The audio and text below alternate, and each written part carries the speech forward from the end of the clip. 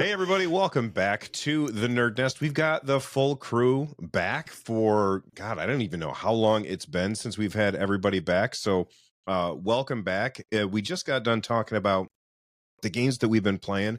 So if you're a patron, then you can check out that episode or that bonus content over at the link down below or in the description. But everybody, let's just jump right in and talk about the big news.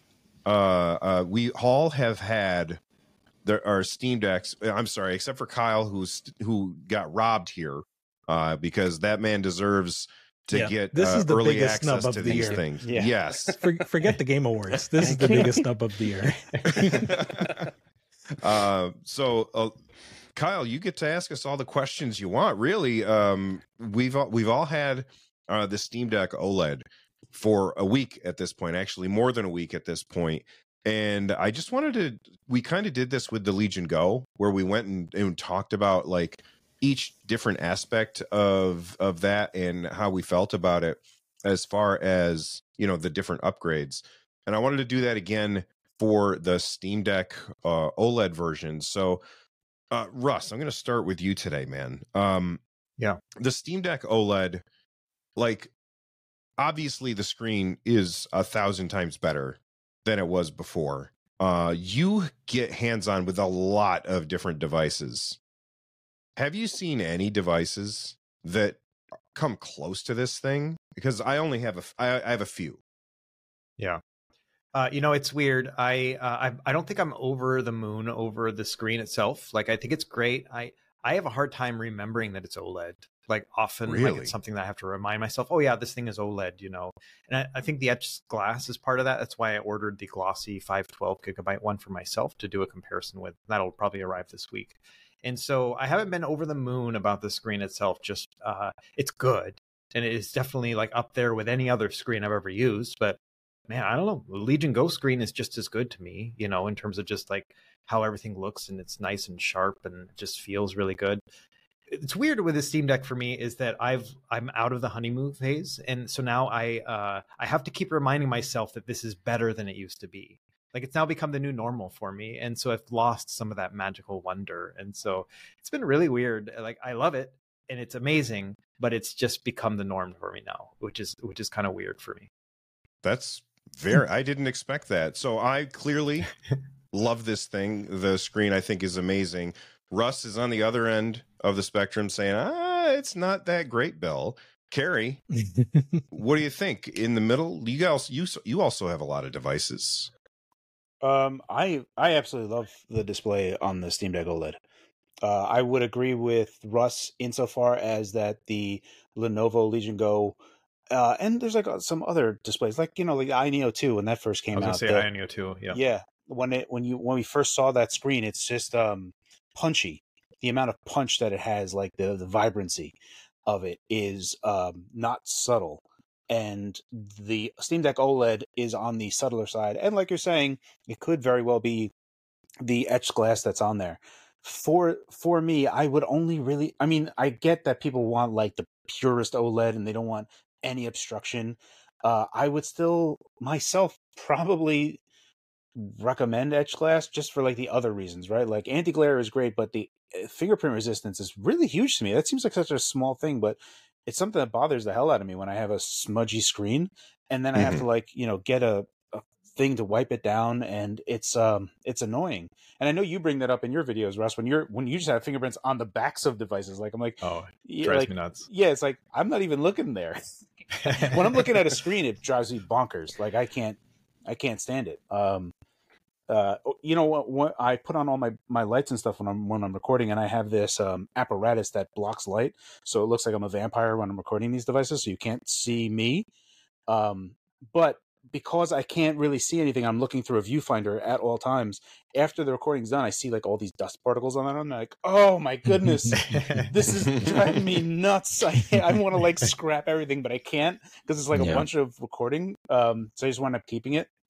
But yeah, that's the type of, like, in that way, I get kind of crazy about it. I think that the OLED is subtle. Going to the higher frequency that it goes up to 90 hertz is like oddly just enough for the device so that they could do doubling of it. So if you do 40 FPS, it'll do 80 hertz, and that is meaningful. So there's just like lots of little things that I really love about the OLED. But it's odd that they went MIPI on it. But I guess they wanted to keep it the same, and it's odd that they went. I mean, odd. They kept everything the same, right? So his portrait rotation is going to be the same, so they don't have to worry about two different code bases and wondering which one is which. So I guess it's easier for them in that way. But I don't know. I love it. I love the OLED.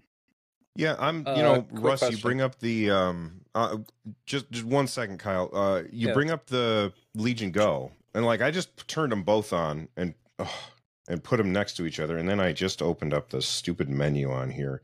While you bring it back up, I was gonna say, like, I noticed the difference very clearly when not the Legion Go, but the Steam Deck LCD, Steam Deck OLED, when I put them right next to each other. But if I don't have them next to each other, it's not something that I'm thinking about personally. Absolutely. That's something that I often will say, because people will talk about resolution and stuff like that. And I'll be like, well, the resolution, it doesn't matter that much that this is X and this is Y, because you're not looking at them at the same time. And that's a really good point, Rich. But when you look at these two, like you can definitely see those deeper blacks. Of course, I don't know if we're seeing the same color scheme, because Valve updated the color scheme as well, but like you can see the backlight on banner image. You can see the backlight obviously on the Legion Go, and you can't see it at all on the Steam Deck. Do you think Valve almost undersold the display by not having it default to native? When you go to adjust display colors, it's set to sRGB. It's not set to native. That was actually my question, is do we think that the problem is that Windows is automatically just going to native, and Valve tuned it to be more similar to the original Steam Deck by putting it to sRGB? Yeah, like if you actually crank that vibrancy slider up, does it look even significantly better than it does by default? I think it does. I still don't know, like with a Steam Deck LCD set to boosted versus a Steam Deck OLED set to native, like what is the difference? But that was one of the things I had to think about when I was like showing these off. Like, do I show them both off as boosted versus native, or just both sRGB? So I just did whatever they did was the default, which was weird for the color temperature, because the color temperature is a little different actually between the two.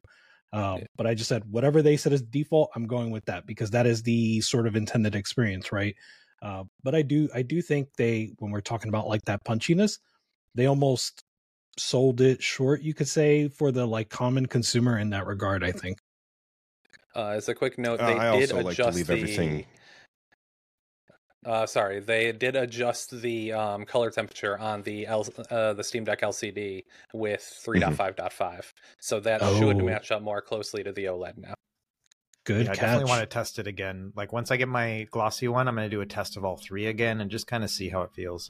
It's funny though, it's like I think about it like going to Costco, where you walk in and there's all those TVs and you're like, oh, that one definitely looks better. Oh, it's usually like the Samsung or whatever. And you're like, oh, that one looks so much better. It's only $1,000 more or whatever.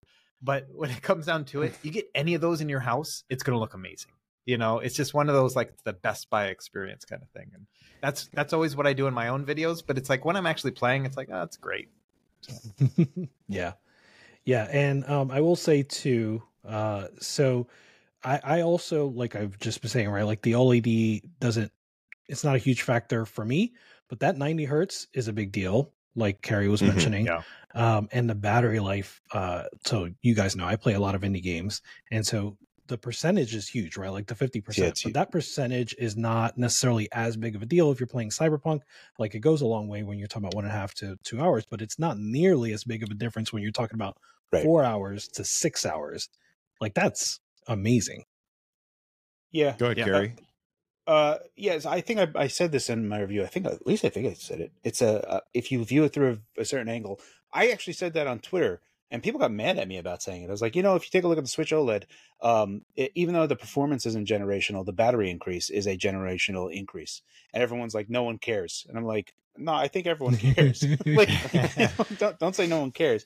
But when you go, when you go from like 85 minutes as a worst case battery life to 2 hours and 50 minutes, that is a significant increase of battery life as a worst case scenario. And then when you go for like a best case scenario and you're going for like 7 hours, 45 minutes to like 11 hours, that is also if you look at it from a percentage point of view, it's similar, but it's still substantial. And it's, Mm-hmm. a lot of people consider 60 to 7% to be like a true generational thing, but getting 40 to 50% increase on battery life is substantial. So that's I think it's, viewed through that lens, you could almost see that Valve almost looked at the Nintendo Switch as the playbook. And this It feels Steam that Deck way. OLED is the Switch OLED of the Steam Deck. Yep. Yeah, I On thought the- I saw a lot of people who were skeptical about because they increased the battery capacity by 25%, but then they increased the the percent of your battery, not by capacity but by how long you get to use it. And Valve said 30 to 50%. People were like, that doesn't math. And that's because people didn't understand things like the lower latency RAM allows the CPU to wind down faster. The OLED uses way less energy in order to stay on. And then you put in that 50 watt hour battery, which is bigger than the battery that's in my Legion Go. Like this is the biggest battery outside of, I think, like the Aya Neo Qun. I think this is the biggest battery, and it's in the Steam Deck. That's crazy to me. Yeah. What were you saying, What Kyle? were you going to say? I was just going to ask if anyone tested sleep battery life, because if people can just sleep it and it lasts 25-40% longer, that might be huge, because I don't like to shut mine off every single time. Yeah, I would say I haven't shut mine off much at all. I just put in sleep, and it's weird. It's not a daily charging device for me at this point. That's a big deal. Like, I'm not having to go to bed and be like, oh, did I charge my Steam Deck? Like, it's okay. There'll be enough on there. Like, I went from getting about 6 hours of battery life on Celeste, which is amazing, to like 10 and a half hours of battery life. It's crazy. Yeah, that's insane. 12 That's hours awesome. with Sega Genesis. Yeah. Wow. Yeah, and then to the point of like whether or not. So yeah, we're past the honeymoon phase, but like whether or not, a lot of people have been asking me whether or not this is the daily driver, right? So like I mentioned the Lenovo Legion Go is my new daily driver, and this season is insane, right? So it's Lenovo Legion Go, Steam Deck OLED, PlayStation Portal. So it's just insane. So it's hard to say where I'm at in this this scenario. I still really like the Lenovo Legion Go. I like FPS mode. I'm just someone that likes those style of games. So I don't know where I'm going to land yet, but this definitely gave the Steam Deck it gave it a new life for me, at least. I think that the Steam Deck, it's like it was always my daily driver. I thought I still think the Legion Go is fantastic, and in my opinion, and I know Russ and Carrie disagree with me, but in my opinion, if you're getting a Windows one, this is the one to get, the Legion Go. I think the Legion Go's fantastic, and because of the big screen, it makes it so much easier just to interact with Windows, and you don't actually need the extra software in order to get around Windows idiosyncrasies. If you're not married to Windows, the Steam Deck is an easy win for me. I think it's just ridiculously good. It went from ridiculously good with a crappy screen to even way better with the best screen and now the best battery life too, which is, it's just a really crazy leap that they ended up making. Look, anybody have anything to add in there before we move on from the screen? So regarding the screen, the only thing that I wanted to add, and this is not a thought that I had my own, I stole it, but I wanted to give the credit where it's due. This is Joshi, who actually works on GameScope.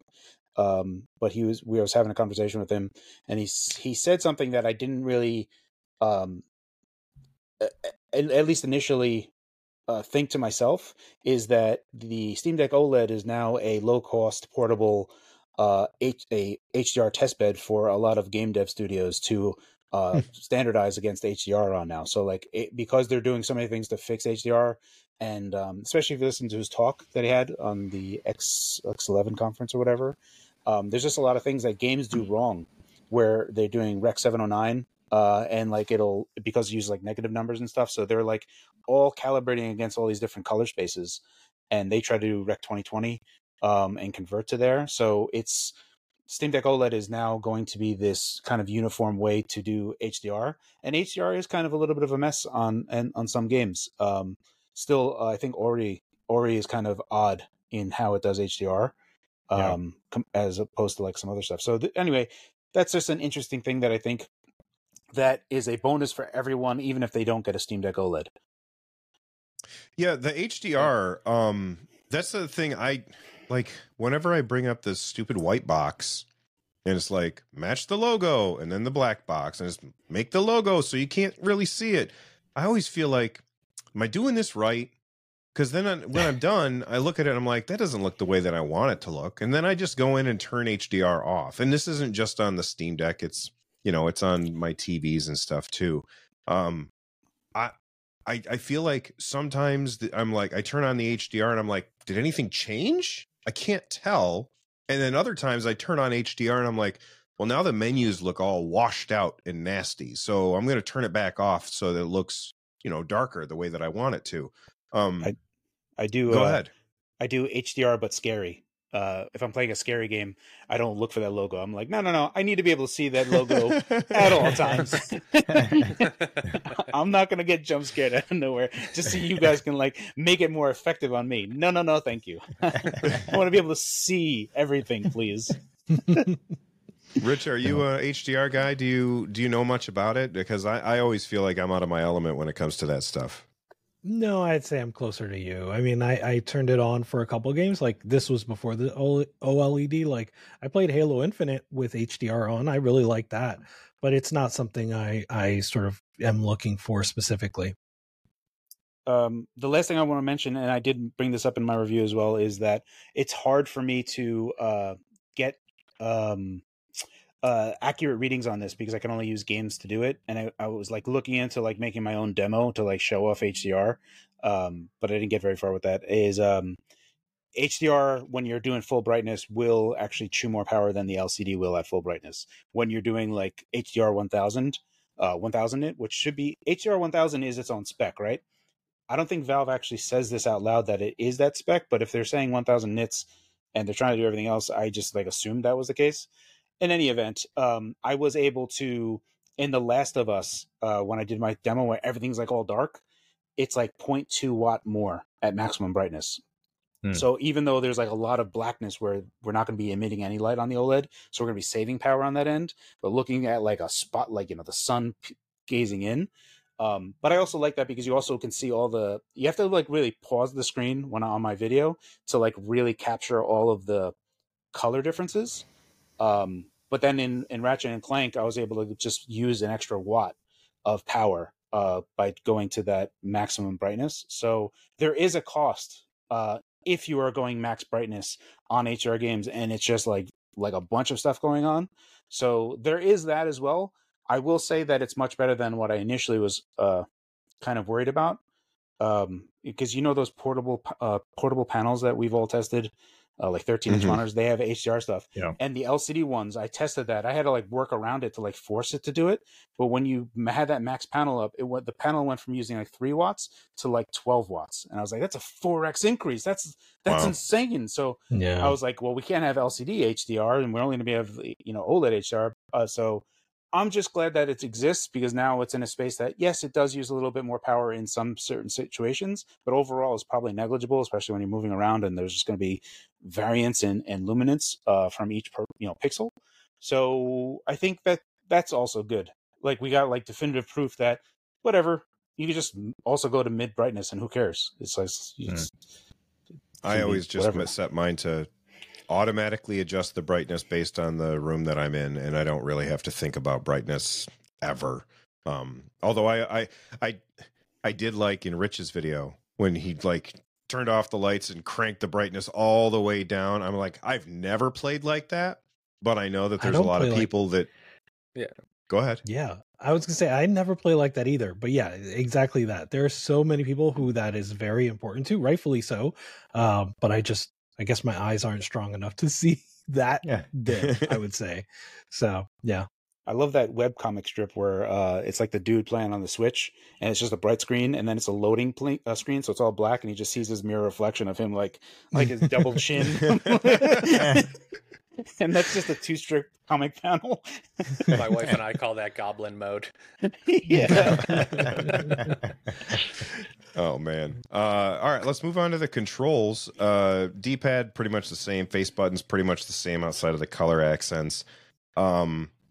The thumbsticks. I didn't really have any complaints about the Steam Deck thumbsticks, but these are so much better. Yeah. Russ, go ahead, Carrie. Yeah, sorry, I'm just gonna I was playing Doom Eternal between both of them, and for whatever reason, maybe it's the panel itself, and just latency reasons, but like I was feeling it. Like it took me like 5 minutes, but then I was actually like really getting into it. Like the Steam Deck's controls are now like top tier to me. Like with the improved latency of everything, I wasn't strafing into my shots anymore. I was actually aiming with the analog sticks like I would normally do for like other things, like an Xbox controller. So yeah, it does seem it could just be the latency improvements on the screen itself, but overall, yeah, it's better. That is a big factor, the latency. So like I was testing out just trackpad, and especially like, again, this is first person shooter, so especially trackpad as joystick, just the increased polling rate means that it will actually move it faster without you changing the sensitivity, just the way it's interpreting that, translating from trackpad movement to joystick movement. There's more that I could put in there. So it was moving better and more accurately. Yeah, Digital Foundry put out a video today. I don't know if you guys saw it. It was like 4 hours ago that they put it out, and it was they hooked up one of those I don't remember what it's called. It's like a thing that you stick to the screen, and yeah, and then you click LDAP. the button on the mouse, and then it takes it, like it watches for the muzzle flash, and going from the OLED Steam Deck beat the LCD Steam Deck at the same refresh rate on every single test. But then it was even crazier.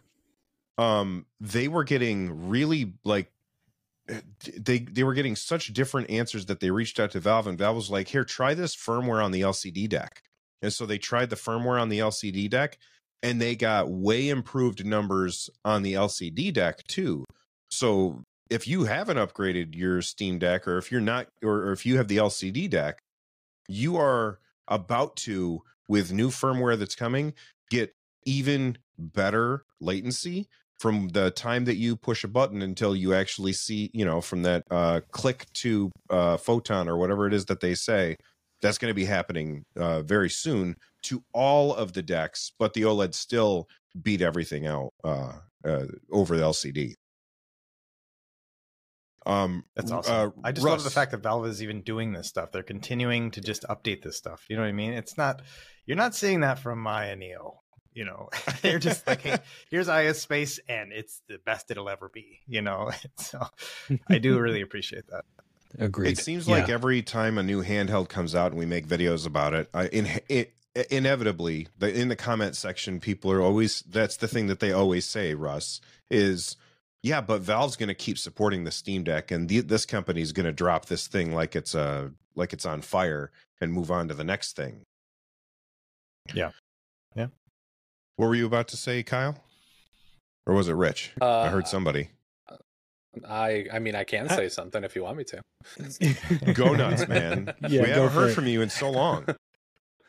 I was just going to say that, I mean, even since I got my Steam Deck in like September 2022, the performance has gone up significantly across the board and like every respect of the device.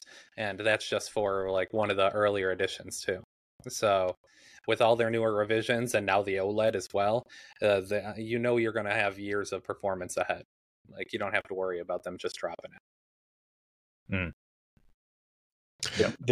there's like volume spiking up behind me that might be getting picked up. I apologize if that's the case. No big deal, Carrie. We were hearing like some dramatic music after Yes. Kyle made his point, and I was like, "Oh no!" It's just flavor music. I'm just trying to be a DJ here, just trying to back him up. All right. Anything else from the OLED deck that you guys want to cover before we move on to more news? Carrie? Just to go along with what Kyle was saying and what everyone's saying, right? Is what's his name? Adam. I forget his last name. From PC World. Tested? No. It's from PC World. He has the podcast that he does every now and again. I forget his last name. In any event, I apologize for forgetting his last name. He asked me, he said, Steam Deck, is a console or PC? And I said, console. And he got upset at me. And I don't know if he got upset at me, like if I was saying, is console or PC better? PC is definitely better. Like I'm definitely going to always be in that camp. I've always been in that camp.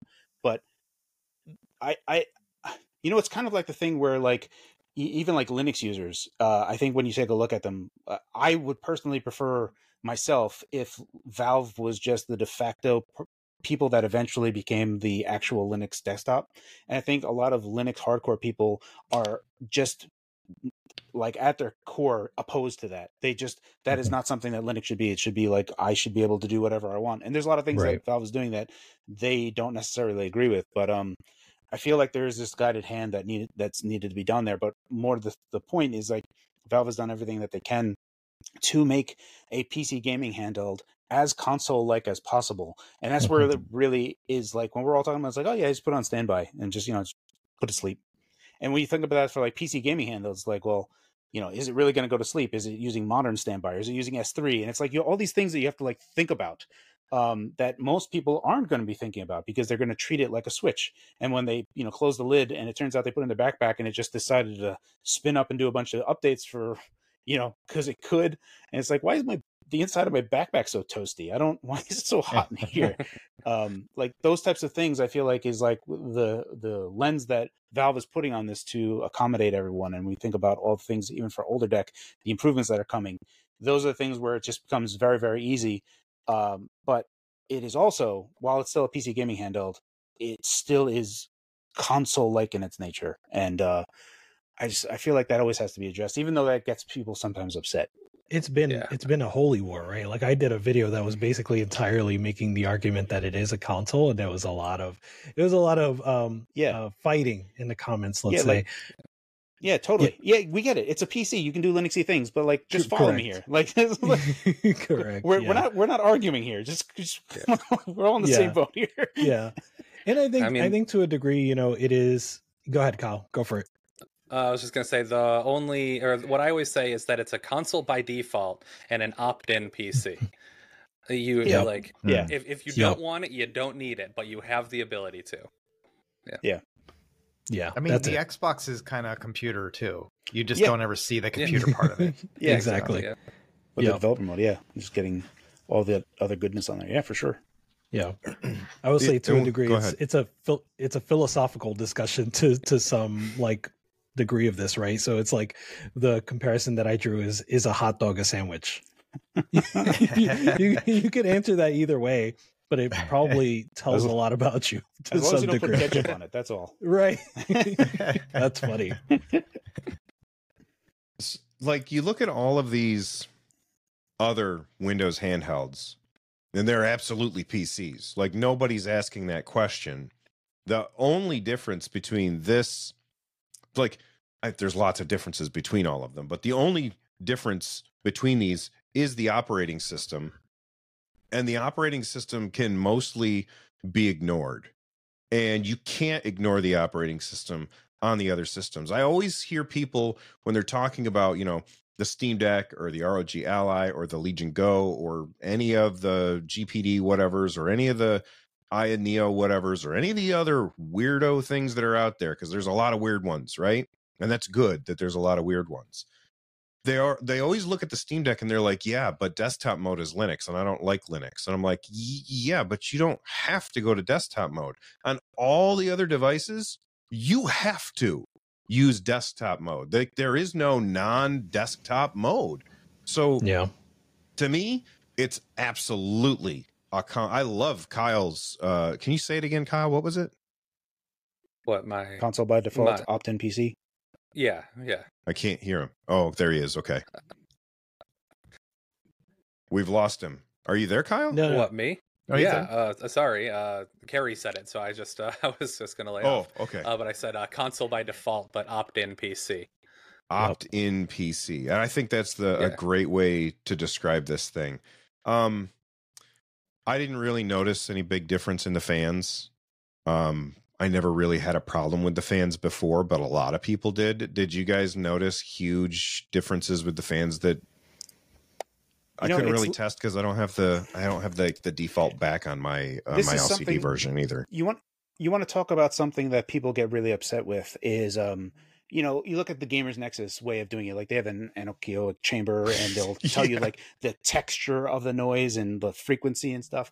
And it's like, that's a bunch of stuff that ultimately every time that I've tried to define sound, no one gave a crap. It was just a binary answer. Can you hear the fan? Yes or no.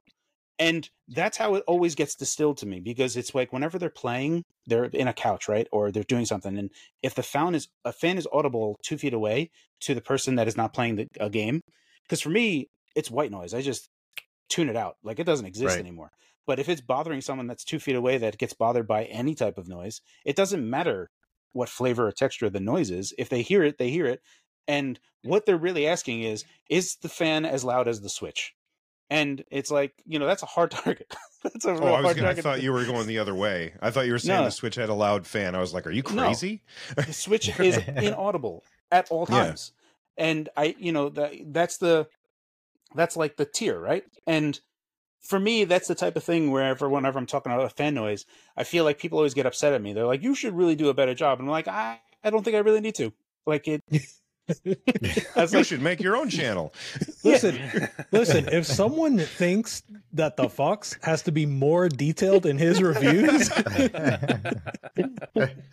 that is insane. Yeah, if I'm taking the time to, what's more to the point of like, I'm probably not the best person for it. Like when you talk about like color and stuff, if it's like way off, I'll say something. But if it's like kind of in the same realm, I'm just like, yeah, all right, whatever. And if it's like, sound is like, okay, is the speakers getting massively distorted?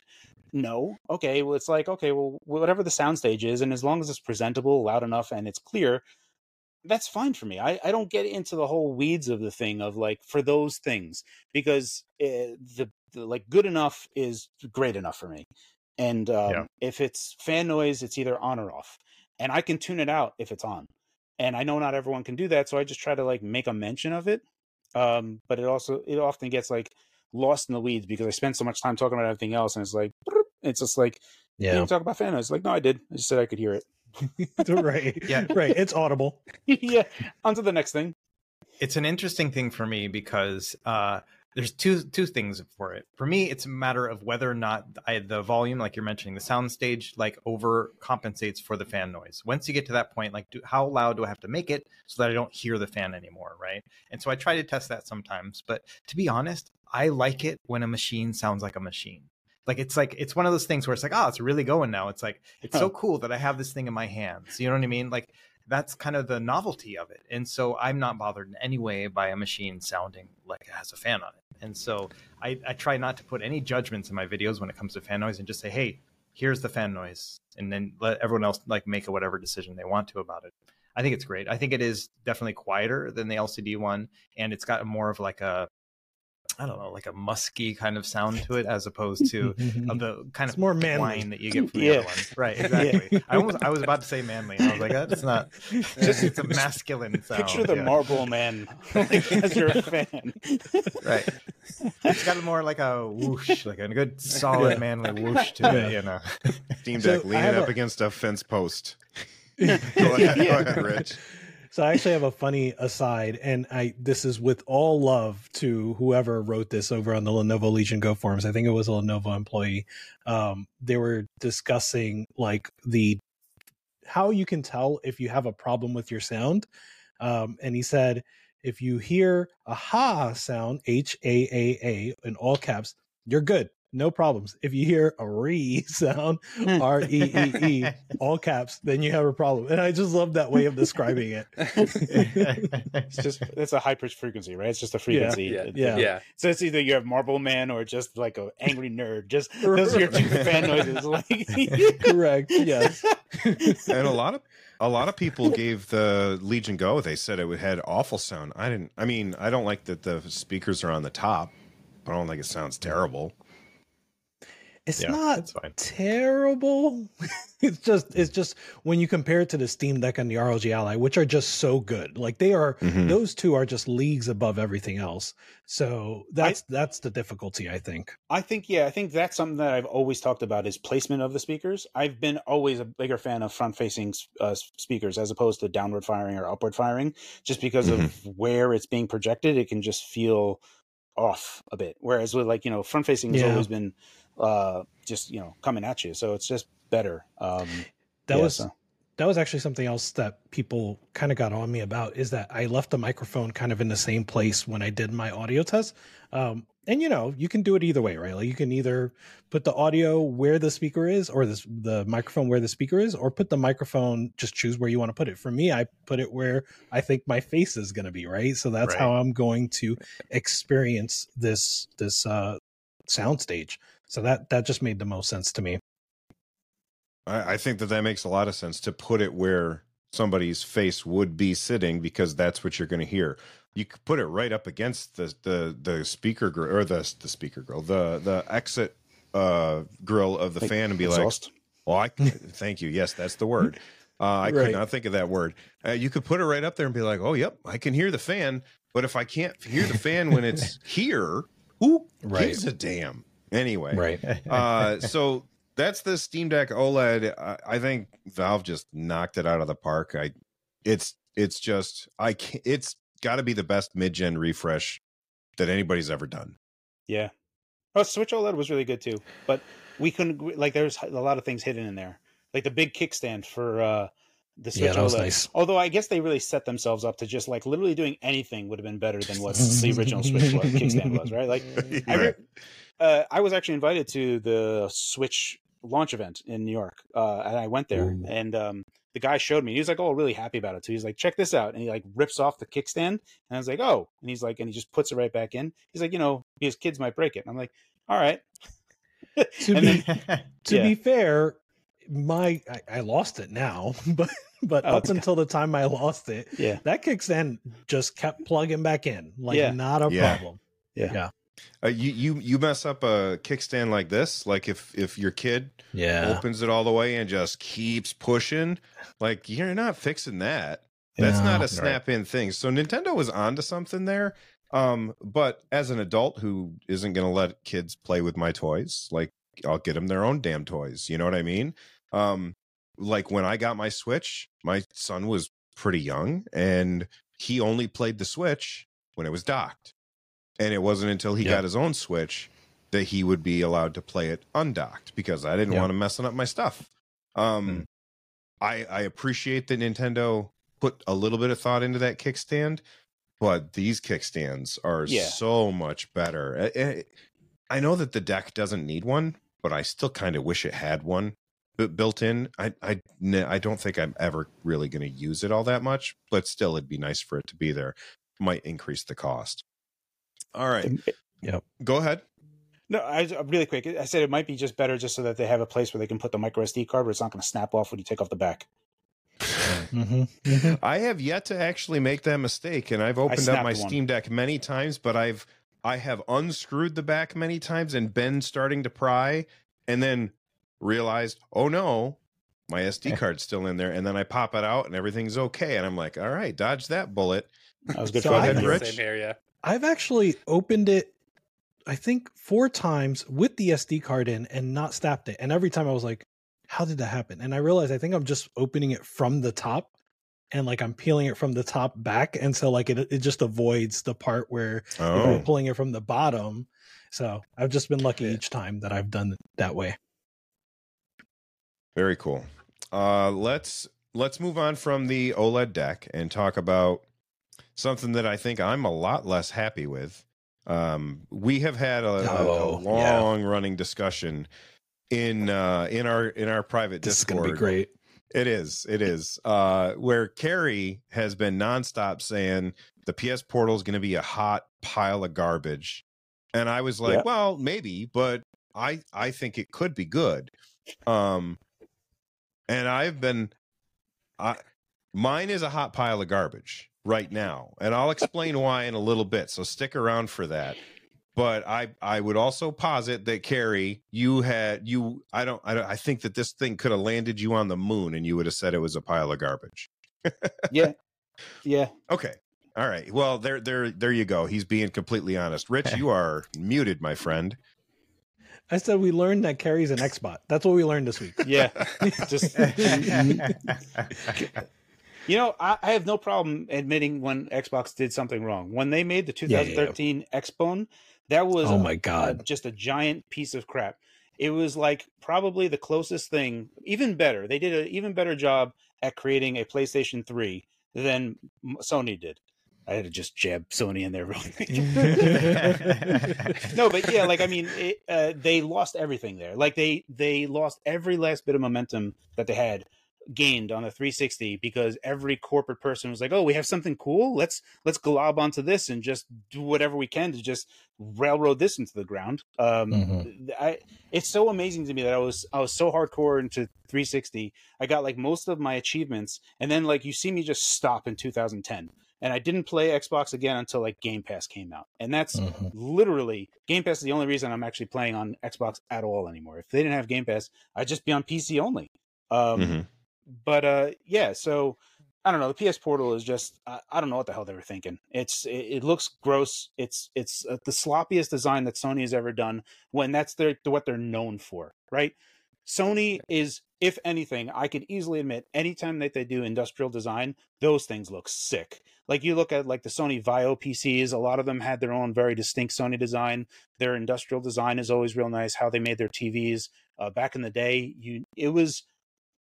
When you got Sony, brand recognition went a long way with Sony. And you look at the PS Portal and it's like, who did someone just like send this as a joke, and like everyone's like, oh no, they ran with it. Like, I can't believe they did it. It was just an idea. It was just a concept. I wasn't saying do that. Yeah, I don't know. It looks dumb. What it does is not.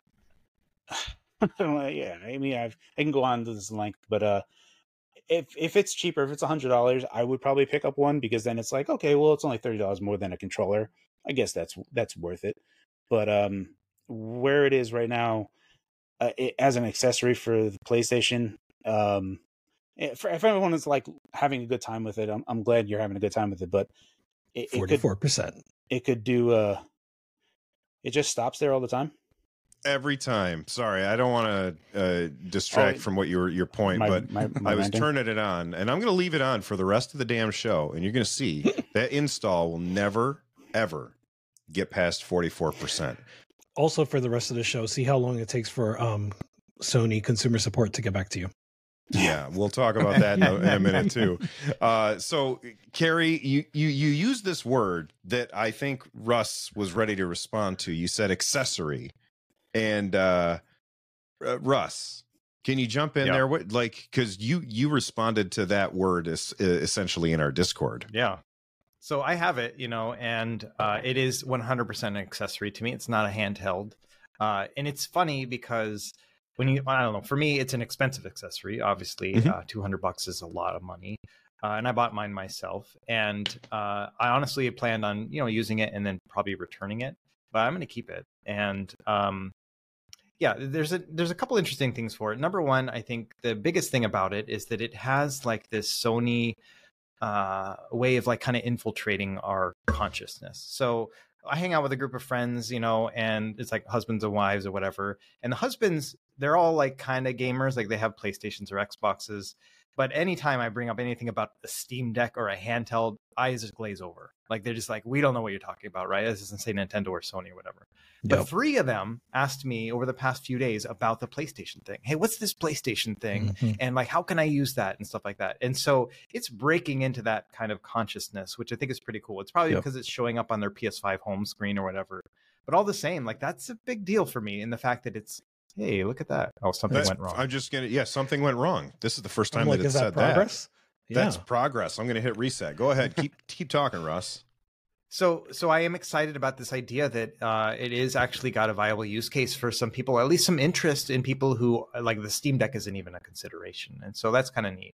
And for me, it's I've been using it in two different ways. One, I'll use it at home, and I'm not here at home. Obviously, I'm at the studio, and at home it's fine. I can play it in bed, and that's been pretty great. And honestly, I'd forgotten about when Bill, you were asking what games you've been playing. I've been playing a lot of Horizon Forbidden West, and then I've been replaying BioShock on it just to really test like first-person shooter kind of latency and stuff. It's been fine in bed. And that's the other thing about it. It's so lightweight that it actually, like, I don't mind playing. I don't like playing the Steam Deck in bed, but this I can play in bed, and that's pretty awesome. And then I take it here to the studio, obviously, like right now, and I can log in to my PS5 at home, which is a 10-minute drive away, and I can play BioShock on here with minimal latency. I can definitely feel that it's like streaming or whatever, but all the same, it's pretty dang good, and that's pretty cool to be able to be like, yeah, I'm going to play my PS5 from 10 miles away, like it's pretty cool that we even have that option. It's very 21st century. Yeah. 44 back again. to 44. Just back to 44%. Anyway, that was my rant. Yeah. I like it. I like it. Can I've recorded my video review, just a voiceover. So I want to give you guys my intro for this for the PS Portal. So pizza was invented like over 1,000 years ago, even longer if we're talking like flatbread, right? Pizza cutters weren't invented until 1708. We did not need pizza cutters. We already have things that do that job. We can buy a knife for cheaper. Pizza cutters only do one thing, and they're a hassle to sharpen as they get dull. But I don't know anyone that has a pizza cutter who regrets that purchase. Like everyone it's that a $2 purchase, Rich. Not for everybody. Some will get their organic, like artisanal pizza cutter. We do have a fancy pizza cutter. It's one of those that you like rock. Back the rocking pizza cutter. Yeah, that's actually better. Yeah. When I think about sorry, this, I interrupted your intro, Rich. Sorry. No, you're good. That was pretty much it, right? Like that's my deal, right? Like, is that it doesn't make sense, but when you play it, like the uncompromising controls and relatively uncompromising screen. Like, yes, it's not OLED, it's limited to 60 hertz, it's not HDR, like all those things, but it's relatively uncompromising because of the size. And then you have like just the lightweightness of it. It's long battery life. And there are so many, like I can spend an hour talking about the drawbacks. No Wi-Fi 6E. That's a huge one right there, right? The audio, I won't even talk about the fact that there's no Bluetooth audio, which is just a shame considering the earbuds are $200. But I am actually playing my PS5 backlog, which I was not doing for the last year and a half, and I'm doing it now. I actually can slight Xbox here in the same phrase like as I can for the PS Portal. I consider the PS Portal to be the same as the Xbox Series Elite controllers. I don't own an Xbox Series Elite controller. I wouldn't. It's outrageously expensive, and on top of it, I hear that they're actually pretty bad. Like they're worse than the cheaper models. Like people have them breaking and whatnot. And then they came out with the Series, the Elite 2 one, and I don't even know what I'm not going to buy a $200 controller. I probably would. I think of them like in the similar scope. I would say in that particular arrangement, the PS Portal probably is over on the Series controller because it's still just a controller. But I don't understand it still. I just can't believe it doesn't work on the PS4. Like, why can't it work on the PS4? That's so dumb. Anyway. Sorry, Kyle. What were you saying, Kyle? I was going to say, I would agree with Rich, but I already have an OLED screen in my pocket. And this is free, and I can do it anywhere, and I don't even need Wi-Fi to use it. And I can stream my PS5 from the middle of my supermarket if I want to. So it's just too expensive for what it gets you, and I'm not going to carry that in a separate pouch or something to do that. That would have been something that I would have been okay with. Sony has Xperia, their Xperia division that makes phones, if This they is made an a, Xperia, apparently. Have you seen that? is that what it is? Sorry. That even infuriates me even more because if this could have just been a PlayStation phone, just make that. Just make it stream PlayStation stuff on a phone. At least that would have LTE, and you can replace your phone with it and have this slide out like the Xperia Play. When they sent that out to die, that was a fantastic idea. That they were just like, no, we're not. No side We're talking back here. to side talking. No. Let's not. Let's. This has been something that I've been fighting for forever. We're not going to do that here. A real gaming phone needs to exist at some point. I'm going to will it into existence somehow. If I don't, yeah. So like, if that's an Xperia thing, that's like I don't know. They should just, if it was a PlayStation phone, I'd be fine if it was $800. I'd be fine if it was $1,000 because then that's what phones cost, and it also would be a thing that can connect to your PlayStation. You would see me. I would be rooting for that device from Sony if they made that, as opposed to what they did here. Yeah, I think. Kyle. Go ahead, Kyle. To argue with Bill holding that up to his face, folding screens exist now. Yeah. So they That's could true. just have a candy bar screen with a clip-on attachment or something. And I agree fully with Carrie. I think an Xperia phone would have been the right move, but this is just too little for too much. Yeah. So I think it goes back to Rich's pizza cutter analogy, right? Kyle's arguing for a knife. And Exactly. that's perfectly fine. I think that you can use a knife to cut pizza, right? 1,000%. But there is something that's really fitting about this. So yeah, I do really enjoy A it. dull pizza cutter that's very expensive. Yeah. Well, pizza What cutters is are. your pizza cutter? What is your pizza cutter, Russ? But a gigantic knife. Oh, it is. Absolutely. We use it for more than pizza too. Yeah. So- But yeah, I well, mean, Bill's showing the difference, right? Like it's a 9-inch, 9.4 or 9? 8. I think it's 8. I'm not It's sure. 8. It's a big screen compared to my phone, and I got a big ass phone. You know, Right. like my phone is a big phone. It's the iPhone 15 Pro Max or whatever you want to call it. Like it's a big phone. This is a much bigger screen than that, and yeah, I probably is not going to take this with me when I go places anyway. Well, It's yeah, probably it just wouldn't do going to sit anything. here at the house, but I can play anywhere I want in the house on my on my PlayStation Portal. If I could get it to actually install the software update, which I'll talk about in a second. Like I could do that anywhere in my house if I want. Could I do that on my iPad with like a controller? Well, yeah, but then I got a carrier on my iPad and I got to set it in like a thing to hold it up, right? And then I got to pair my controller to it, and this is just more convenient. And I think that and I can totally understand why somebody would look at this and say, well, I don't have a use for that. I can totally Absolutely. get that 100%.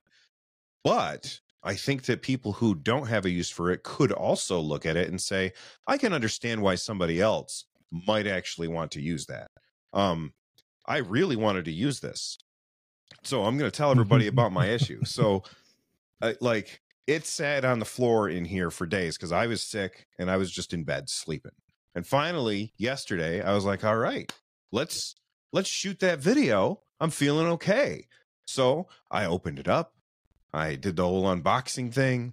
I turned it on. It was like ready to update. I was like, all right, let's update. It downloads the software. It updates, gets to 44%. And then it just sits there and does nothing. And so I've rebooted it 1,000 times. And it just keeps getting back to 44%. Last night, my wife and I went to bed. I left it in here installing 44%. When I woke up in the morning, 44%. It cannot get past that number. I tried getting a hold of Sony's stupid helpline. So there's no voice helpline on the weekends, which, that's fine, whatever. But I went on the stupid robot chat line, right? And I'm like, hey there, robot chat person, connect me to a person. They're like, sure, we'll connect you to a person. I sat in line. I was like 300 people ahead of me. I sat there for, I'm going to say 45 minutes, got to 0. I was next. Do you guys know how good it feels to be next? I was next. And then it closed and it said no response. And I was like, what? So then I did it again, got all the way down to 0. I tell the person, they're like, hey, I would love to help you. What's your issue today? I can't get past 44%. Oh, that's something I can't help you with. Goodbye. I'm like, are you kidding me? Like you don't have like a script that you could go through and be like, well, if you hold down these 6 buttons and then press the power button, it goes into a safe mode or something. Nothing. And I couldn't find anything about safe mode or anything in the documentation or whatever. Somebody on Reddit suggested holding down power and plus at the same time. Nothing. It just boots into the regular thing over and over and over. I'm the use case for this. I think that this thing is super cool, but I can't even try it, and it's driving me crazy. So, Russ, you said that you liked it. Thumbs up, thumbs down. Would you recommend it? I don't know yet. I'm still debating whether or not even to make a video about it. I recommend it for my use case. I mean, here's the best example I can give. You know the Backbone controller you put on your phone or whatever? They made a PlayStation one. Yep. And I bought it day one. It was available. And I unboxed it yesterday after owning it for a year because I was like, oh, I better pull this thing out so I can do a comparison with it, right? Because it never got to that point where I actually was going to use it. Meanwhile, with the PS Portal, I've been using it every day. And so I can't say, oh, yes, you need to spend $200 in order to be able to play remote PS5. But I will say that it cost $200 for me to get to the point where PS5, like remote play, was good enough that I actually wanted to do it. And so, yeah, I recommend it for a version of myself, but not really for everybody. Rich? Almost exactly what Russ said. Before I give my final verdict, I want to go back to something that Russ said really quickly, which is that you can always tell that you're playing streaming, right? And so like it never gets to the point where like the seams are gone and it feels like you're playing native. And that was one of I gave a bunch of criticisms in my review, and that was one of them, right? Which is that the Wii U has solved this problem where, at least within a given range, you can have basically seamless remote play. You can stream, you're essentially streaming from a console to a handheld screen, and you never really feel like it's streaming. So I wish that Sony had been more ambitious, and that's something that's just going to, the more you talk about the PS Portal, the more you see where they could have been more ambitious, like the Wi-Fi, like I mentioned, the Bluetooth. They could have been a lot more ambitious here. But if you're a person who has a PlayStation 5, you have PlayStation games, and they're just kind of lingering for some reason, that's who I'm giving the thumbs up to. If you're someone that's, getting through your PS5 backlog just fine, then there's nothing to really think about here. But I'm someone that I haven't finished Demon's Souls, God of War Ragnarok, Spider-Man 2. Like, I have a PS5 backlog, and I'm starting to actually play it now. And for that reason, like, that $200 is worth it to me. The Pulse earbuds, not worth it to me. I'll just throw that out there. Another $200, not worth it. Really good audio, really good audio, but the fact that it's proprietary wireless just means that you don't get features like being able to pause. You can't actually, like, you can't have a companion app where you can set an equalizer and do stuff like that. So yeah. Wait, you can't, like, if you're listening, because I know that they connect to your phone at the same time, or they have the ability to. You can't pause. You can't just reach up and like pause without touching your phone? Nope. Oh, that's lame. And you take off your earbud, it doesn't automatically pause. Oh my gosh. That's very 2018. Yeah. Wow. Yeah. Yeah. So I do feel kind of spoiled complaining about that, but that's terrible. Yeah. Yeah. For $200, that's terrible. I don't care how good the audio quality is. Like, there's no active noise canceling, right? Like, these are features that you get in a $200 pair of earbuds. So I don't know what they were thinking. Wow. No ANC either. Okay. Yikes. All right. So Carrie and Kyle, they're in the no camp. Russ and Rich, they're in the maybe camp. I am in the 44% camp, just waiting. So we'll find out maybe someday. Carrie, you look like you got something to say, my friend. Yeah, so when Russ and Rich were talking about it, I was like, you know what, maybe I would give it a chance. I was like, wait a minute, you know what, I have a Steam Deck OLED. Let me just install Chikai, and then I'll be able to do it there.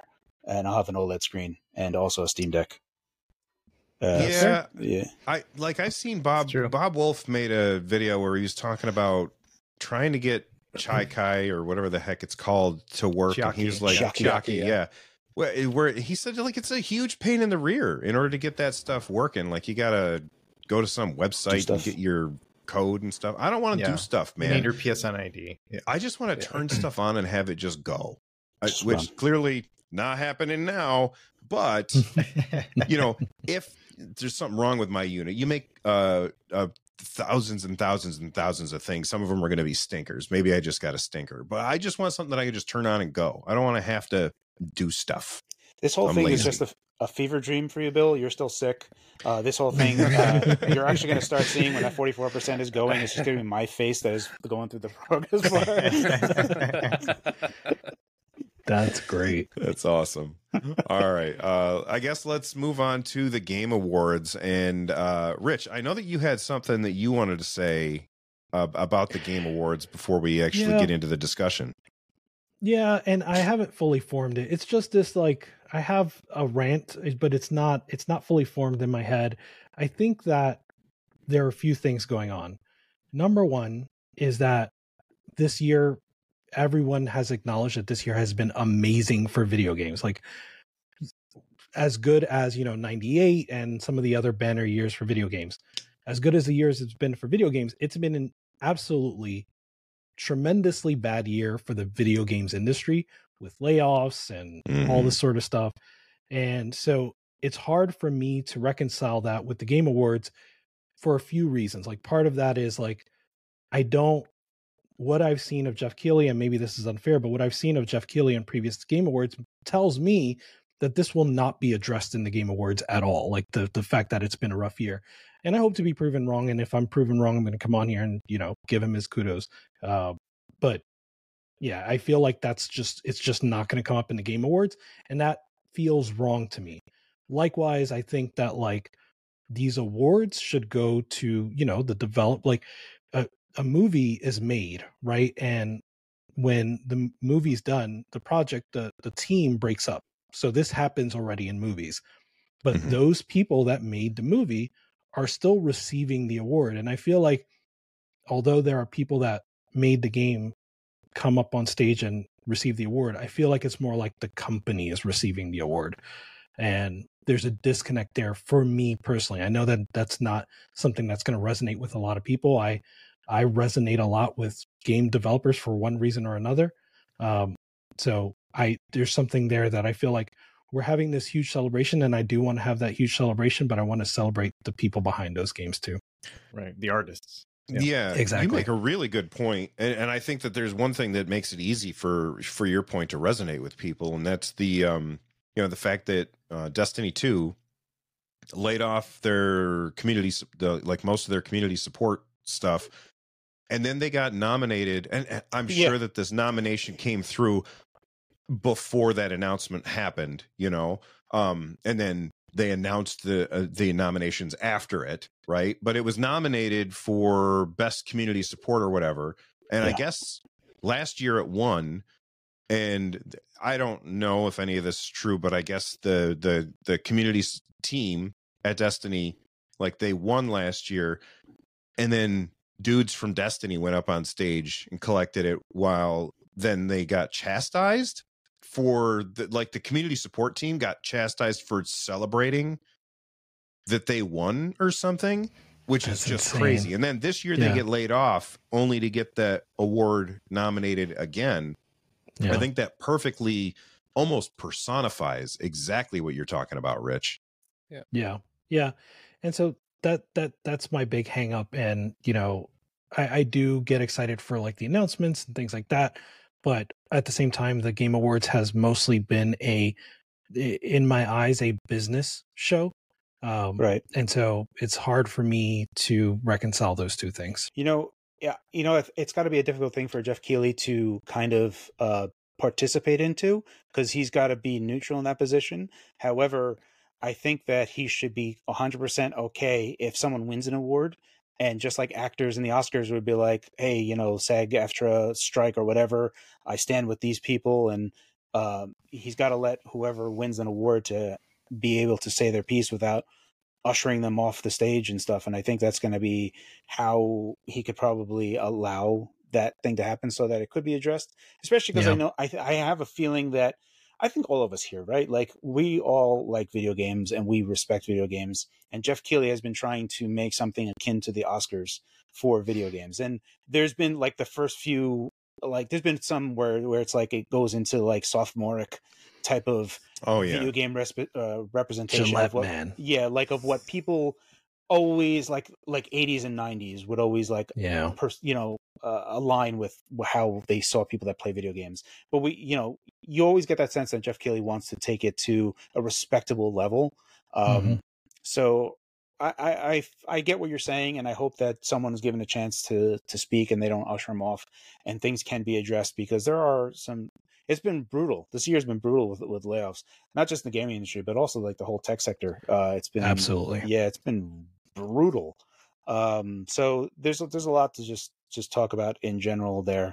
But yeah, it is ironic. I saw a tweet when you mentioned it, Bill, that someone that was a previous community support person just was like ha ha ha ha ha ha in a repost of that because they've been let go. So yeah, it's weird. It's weird when you think about it, right? Because like it seems like this has been a long time in the buffer, right? So it's like, okay, this has been preordained for a long time this year. But then you take a look at the TGA's, like the Game of the Year awards, and the only thing I could do is like Super Mario wonder why that is even on there, because it's like the game just came out. How could it be so quickly on there if all these other things have been like in the back burner for so long? That's like kind of curious, is like to what degree, how quickly can they move around and shuffle these things around?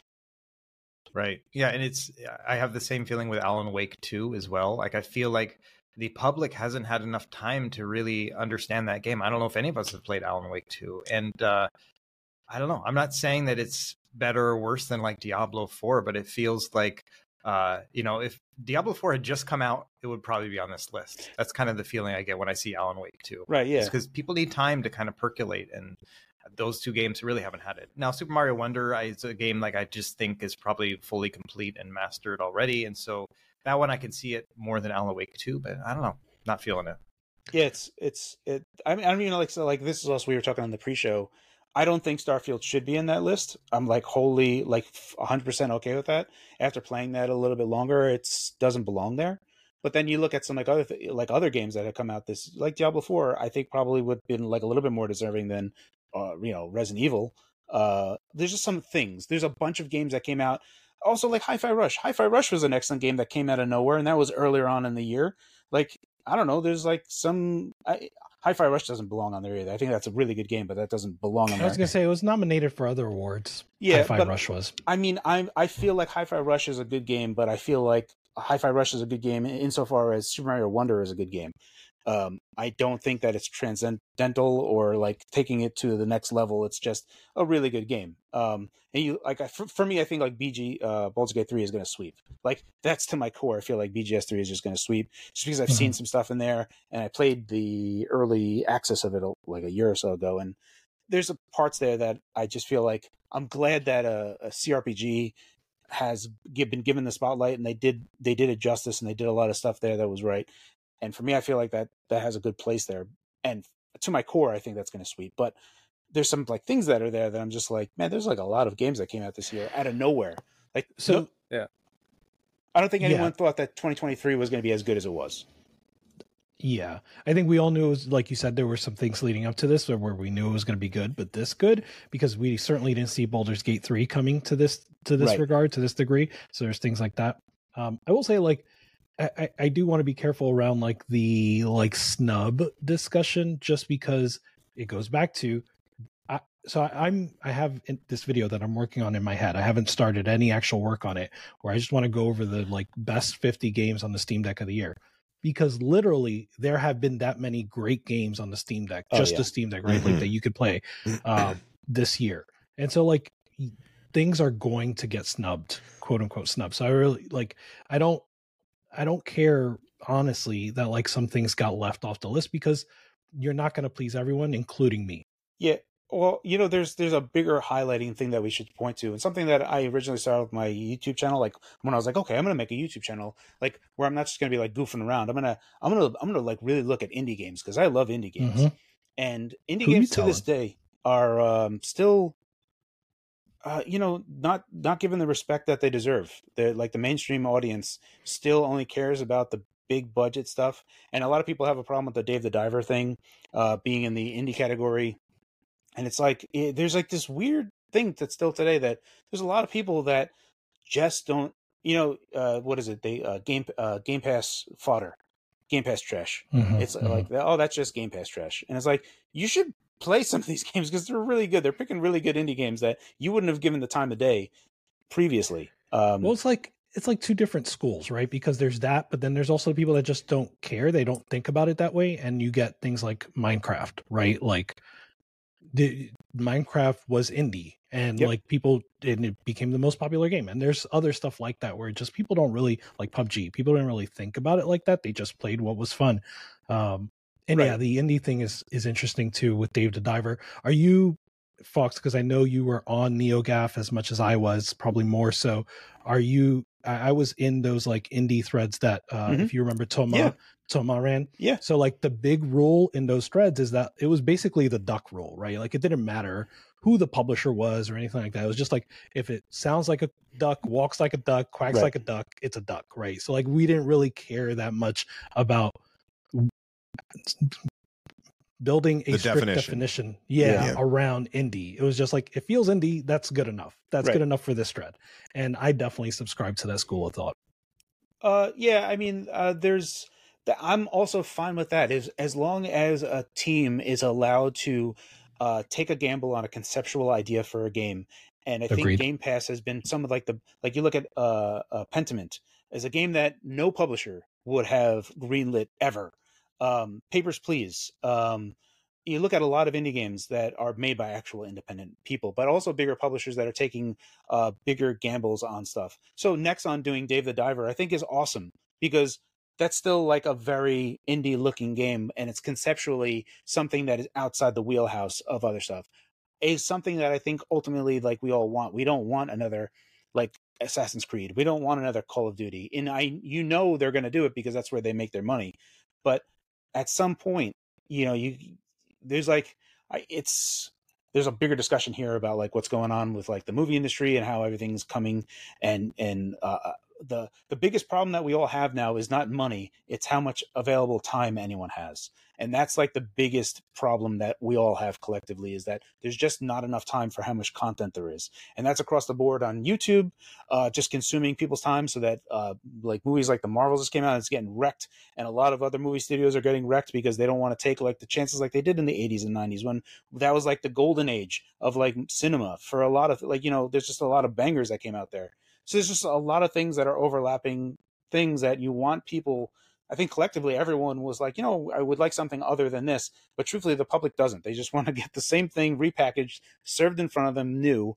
And the indie part of the thing, along with what you're saying, Rich, is that, conceptually, it just needs to be out there. And just, even if it has a bigger budget, cool.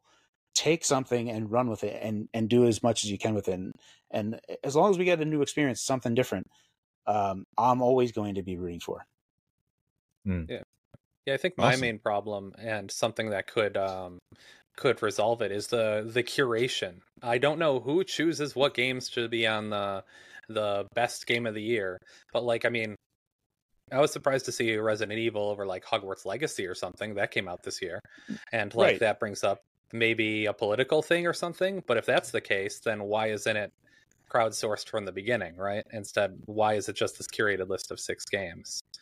And I think that having public curation would actually resolve the whole issue with indies being perceived in different ways by different people. Because if 90% of people come up with like Dave the Diver as an indie game, then it's an indie game because that's what the public perceives it as, right? I only think that it works if you can control how people are recommending, because you know exactly what would happen is you get these things where somebody doesn't like something about a video game, whether the game's good or not, and what do? They review bomb it. So Yeah, that especially in same the video exact game thing. industry. What's Yeah. that, Russ? I was gonna say, especially in the video game world, Yes. there are so many people more apt to do that. And I mean, I can only imagine there'll be a movement to be like, let's make Gollum the game of the year. Right, and all these trolls are going to vote for it, and all of a sudden it's going to be in the top 6. Yeah. Well, I mean, it happens with movies too. Yeah, Like that. I mean, That's true. box office bombs and everything. Like Morbius became a thing. yeah. So like, it's not it's not unique to games. It's just art as a medium is susceptible to that. I don't think that people's voices should be suppressed because of that possibility. I think something like that is similar to like a billboards, right? Like billboards is basically, I know it's not movies, it's music, but like that is like popular opinion. So I think there could be a place for that. But I do value curation personally. Yeah, I think ultimately, again, like we can kind of go back to what we talked about earlier with where Jeff Keighley really wants to make the Game Awards the Oscars of video games, and he's following the same blueprint that the Oscars is following. Is ultimately like what the problem is. But I would tend to agree with what like Kyle was saying, is like, I think that there is a method of somewhere, or even like how, Valve always participates in it as well. And there's that community part of that always kind of highlights. And I've never found myself not aligned with what was chosen. I think that they've always done a good job. But then again, Steam also just like is like game that you would love, but you suck at. And it's like, that's a weird award to give to something, but I get where you're going with that. But it's not like, they do like these like kind of comical themes of awards where it's these almost are like participation awards that are given out in that respect. So I don't know. It's interesting. I think that it would be nice, but I don't know if it'll occur. One more thing, I'm hearing a lot of hate for RE4 on this podcast, and I will not accept it. I love that game, but I don't think it should be was an game amazing of the game year. in 2007. Okay, It still is an amazing game. It's still really good. Yeah, I mean, if it is a good game, but it's not a new game. Yeah, I agree with Kyle. It's the same exact game. Yeah, it's occupying a space in that Game of the Year award spot where literally there's like other games that could be a fitted in. Like, I am not a big Final Fantasy person, but if it was up there, I'd be like, all right. But like, whatever. I don't think that Final Fantasy 16 myself, I haven't played it. I don't think it belongs on there just because of my conception of what a Final Fantasy game is. And I know that Kyle's played it and he's enjoyed it. I don't know if it belongs on there, but it's like along those lines. Like, I know a lot of people liked Hogwarts Legacy. That would have been up there. Like, it's just, I feel like it's occupying a space, and it's. I mean, even if we look at public opinion, right? Like Metacritic, well, I guess that's not public opinion, but I wonder if we look at OpenCritic or the user scores, if what that would look like. But certainly, you look at Metacritic, and Resident Evil 4 scored a lot higher than Hogwarts. So it's just so impossible to do. You this, can't please everybody. Yeah. But I would also say, like, Resident Evil 4 is like it's my favorite Resident Evil game of all time. The new one. I never played the old one. I had a blast with it. To me, it was a new game. I don't think it should be on here. I think that they should have a remakes category, that remakes, remasters category, a remakes category, and do it that way. Baldur's Gate 3. Baldur's Gate 3 is absolutely amazing. It's fantastic, but it was in early access for a long time. I played that game 2 years ago. Like, should that be on there? It's an amazing game, no doubt. It's the best game it might be the best game that I played this year. I'm having trouble between that and Zelda. But people played it a couple years ago. So does that belong on there? It's just really weird. At the end of the day, I don't care who wins what. I really don't. I watch the Game Awards for the new announcements and stuff. We do have to speak about that any of them. Tears of the Kingdom. Go ahead, Russ. I was just going to say, I think any game can be Game of the Year. Remake, remaster, any of that stuff. Okay. It's the experience right then and there, whether or not, it was in early access or whatever. I mean, so like Dune was an amazing movie, the first one that came out a couple years ago, And that's just the same story as, the book and the movie before, the David Lynch one and stuff. But that's an Oscar-worthy film to me. It's the experience right then and there of that moment. And so if they're telling the story again or they're going through the experience again, it's all good. It's what it is this year and whether or not that's good. That's Russ, the way you I see convinced me.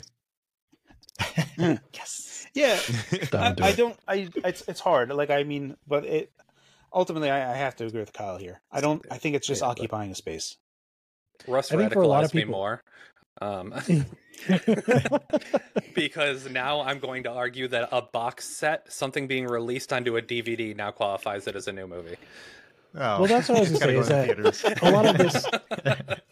a lot of this is going to boil down to where you draw the line, right? Like, The indie discussion, right? So we're just different that lines too, in the sand, right? Like, Exactly. Yeah. That's it. So like Right. Metroid, the spectrum goes Metroid Prime remastered. No, it goes. I'm sorry, it goes Last of Us 2, Metroid Prime remastered. I think Resident Evil 4 falls sort of in the middle, and then there's like Demon Souls. Is that where do we put Demon Souls? Yeah. I throw them all in there because it's very obvious that Metroid Prime Remastered is not a game of the year. It's just a reskin and like a little bit, couple extra See, things. that's the so thing. for me, it's not it. That's where I land. Right? Is that like Metroid Prime remastered for me doesn't even come to my mind as a game of the year candidate. Resident Evil Right. 4 for me personally does fall into Right. game of the year candidate. Sorry, Yeah. I might so have it's some letting the background cream music. rise to the top. So it's exactly that. So Yes. I agree with all that. Throw Yeah. them all in the mix, and then we say, what is the best gaming experience of 2023? And that's where we're going to Agreed. end it. What is the best gaming experience of 2023? Let us know in those comments. If you're watching this on YouTube, make sure that you subscribe to the audio podcast as well. And if you're listening to this in your favorite podcast player, do us a favor and rate the show 5 stars or thumbs up or whatever it is that they call it. Just before we get out of here, everybody's going to tell you what videos that they have coming out. And I just wanted to point out, I'm still at 44% on my PS Portal, or my pizza cutter, as I will call it from now on. Carrie, what's your next video, man? I think I might do an easy one. I'm going to probably just do like a holiday buying guide 2023 of the best PC gaming handhelds and just go over those briefly. Nice. It's kind of I mean, it's going to be like, just qualify as much as I possibly can. And that is the same video that I'm making as well. It's a holiday buying guide for gamers. Russ, what about you? So I recently reached 400,000 subscribers on the channel. So I asked Congrats. a lot. Yeah, thank you very much. And Wow. so it's pretty cool. I'm very bad at celebrating accomplishments. So I asked people to give me questions. So I'm going to turn that into like a Q&A video. So I'm going to record that just as soon as we're done here. That's cool beans. What about you, Kyle? I have a studio tour combined with a PC build, Oh, neat. kind of thing coming up here, probably in the next week or so. So Cool. yeah, it's a little more impromptu than my usual content, but it shows off everything in my computer and everything. And that's going to get interrupted when your Steam Deck limited edition shows up. 100%. Heck yeah. Yeah. I can't believe we'd even need to talk about that. We'll have to talk about that once you guys got hands on with them. Rich, what's your next video, man? So this week is a busy week. I finished my news video for this week, so that's coming out tomorrow. I finally finished the Lenovo Legion starter guide. It's probably too late to actually release that, but it's coming anyway. Sorry, guys. Yeah, it was just stuff I wanted to talk about, some good tweaks and stuff like that. So that's coming out hopefully on Tuesday, and the PS Portal review coming hopefully this week as well. It's going to be titled Maybe. 44%, right? That's Maybe. right. Oh, yeah. Well, there you go. Nobody's going to click on 44%, but you make sure you leave something in there to the 44. Anyway, thank you guys for watching the show and hanging out with us. Make sure that you check out all of these guys' channels. I'm going to link them in the description down below. And from the Nerd Nest, stay rad, everybody. Bye-bye.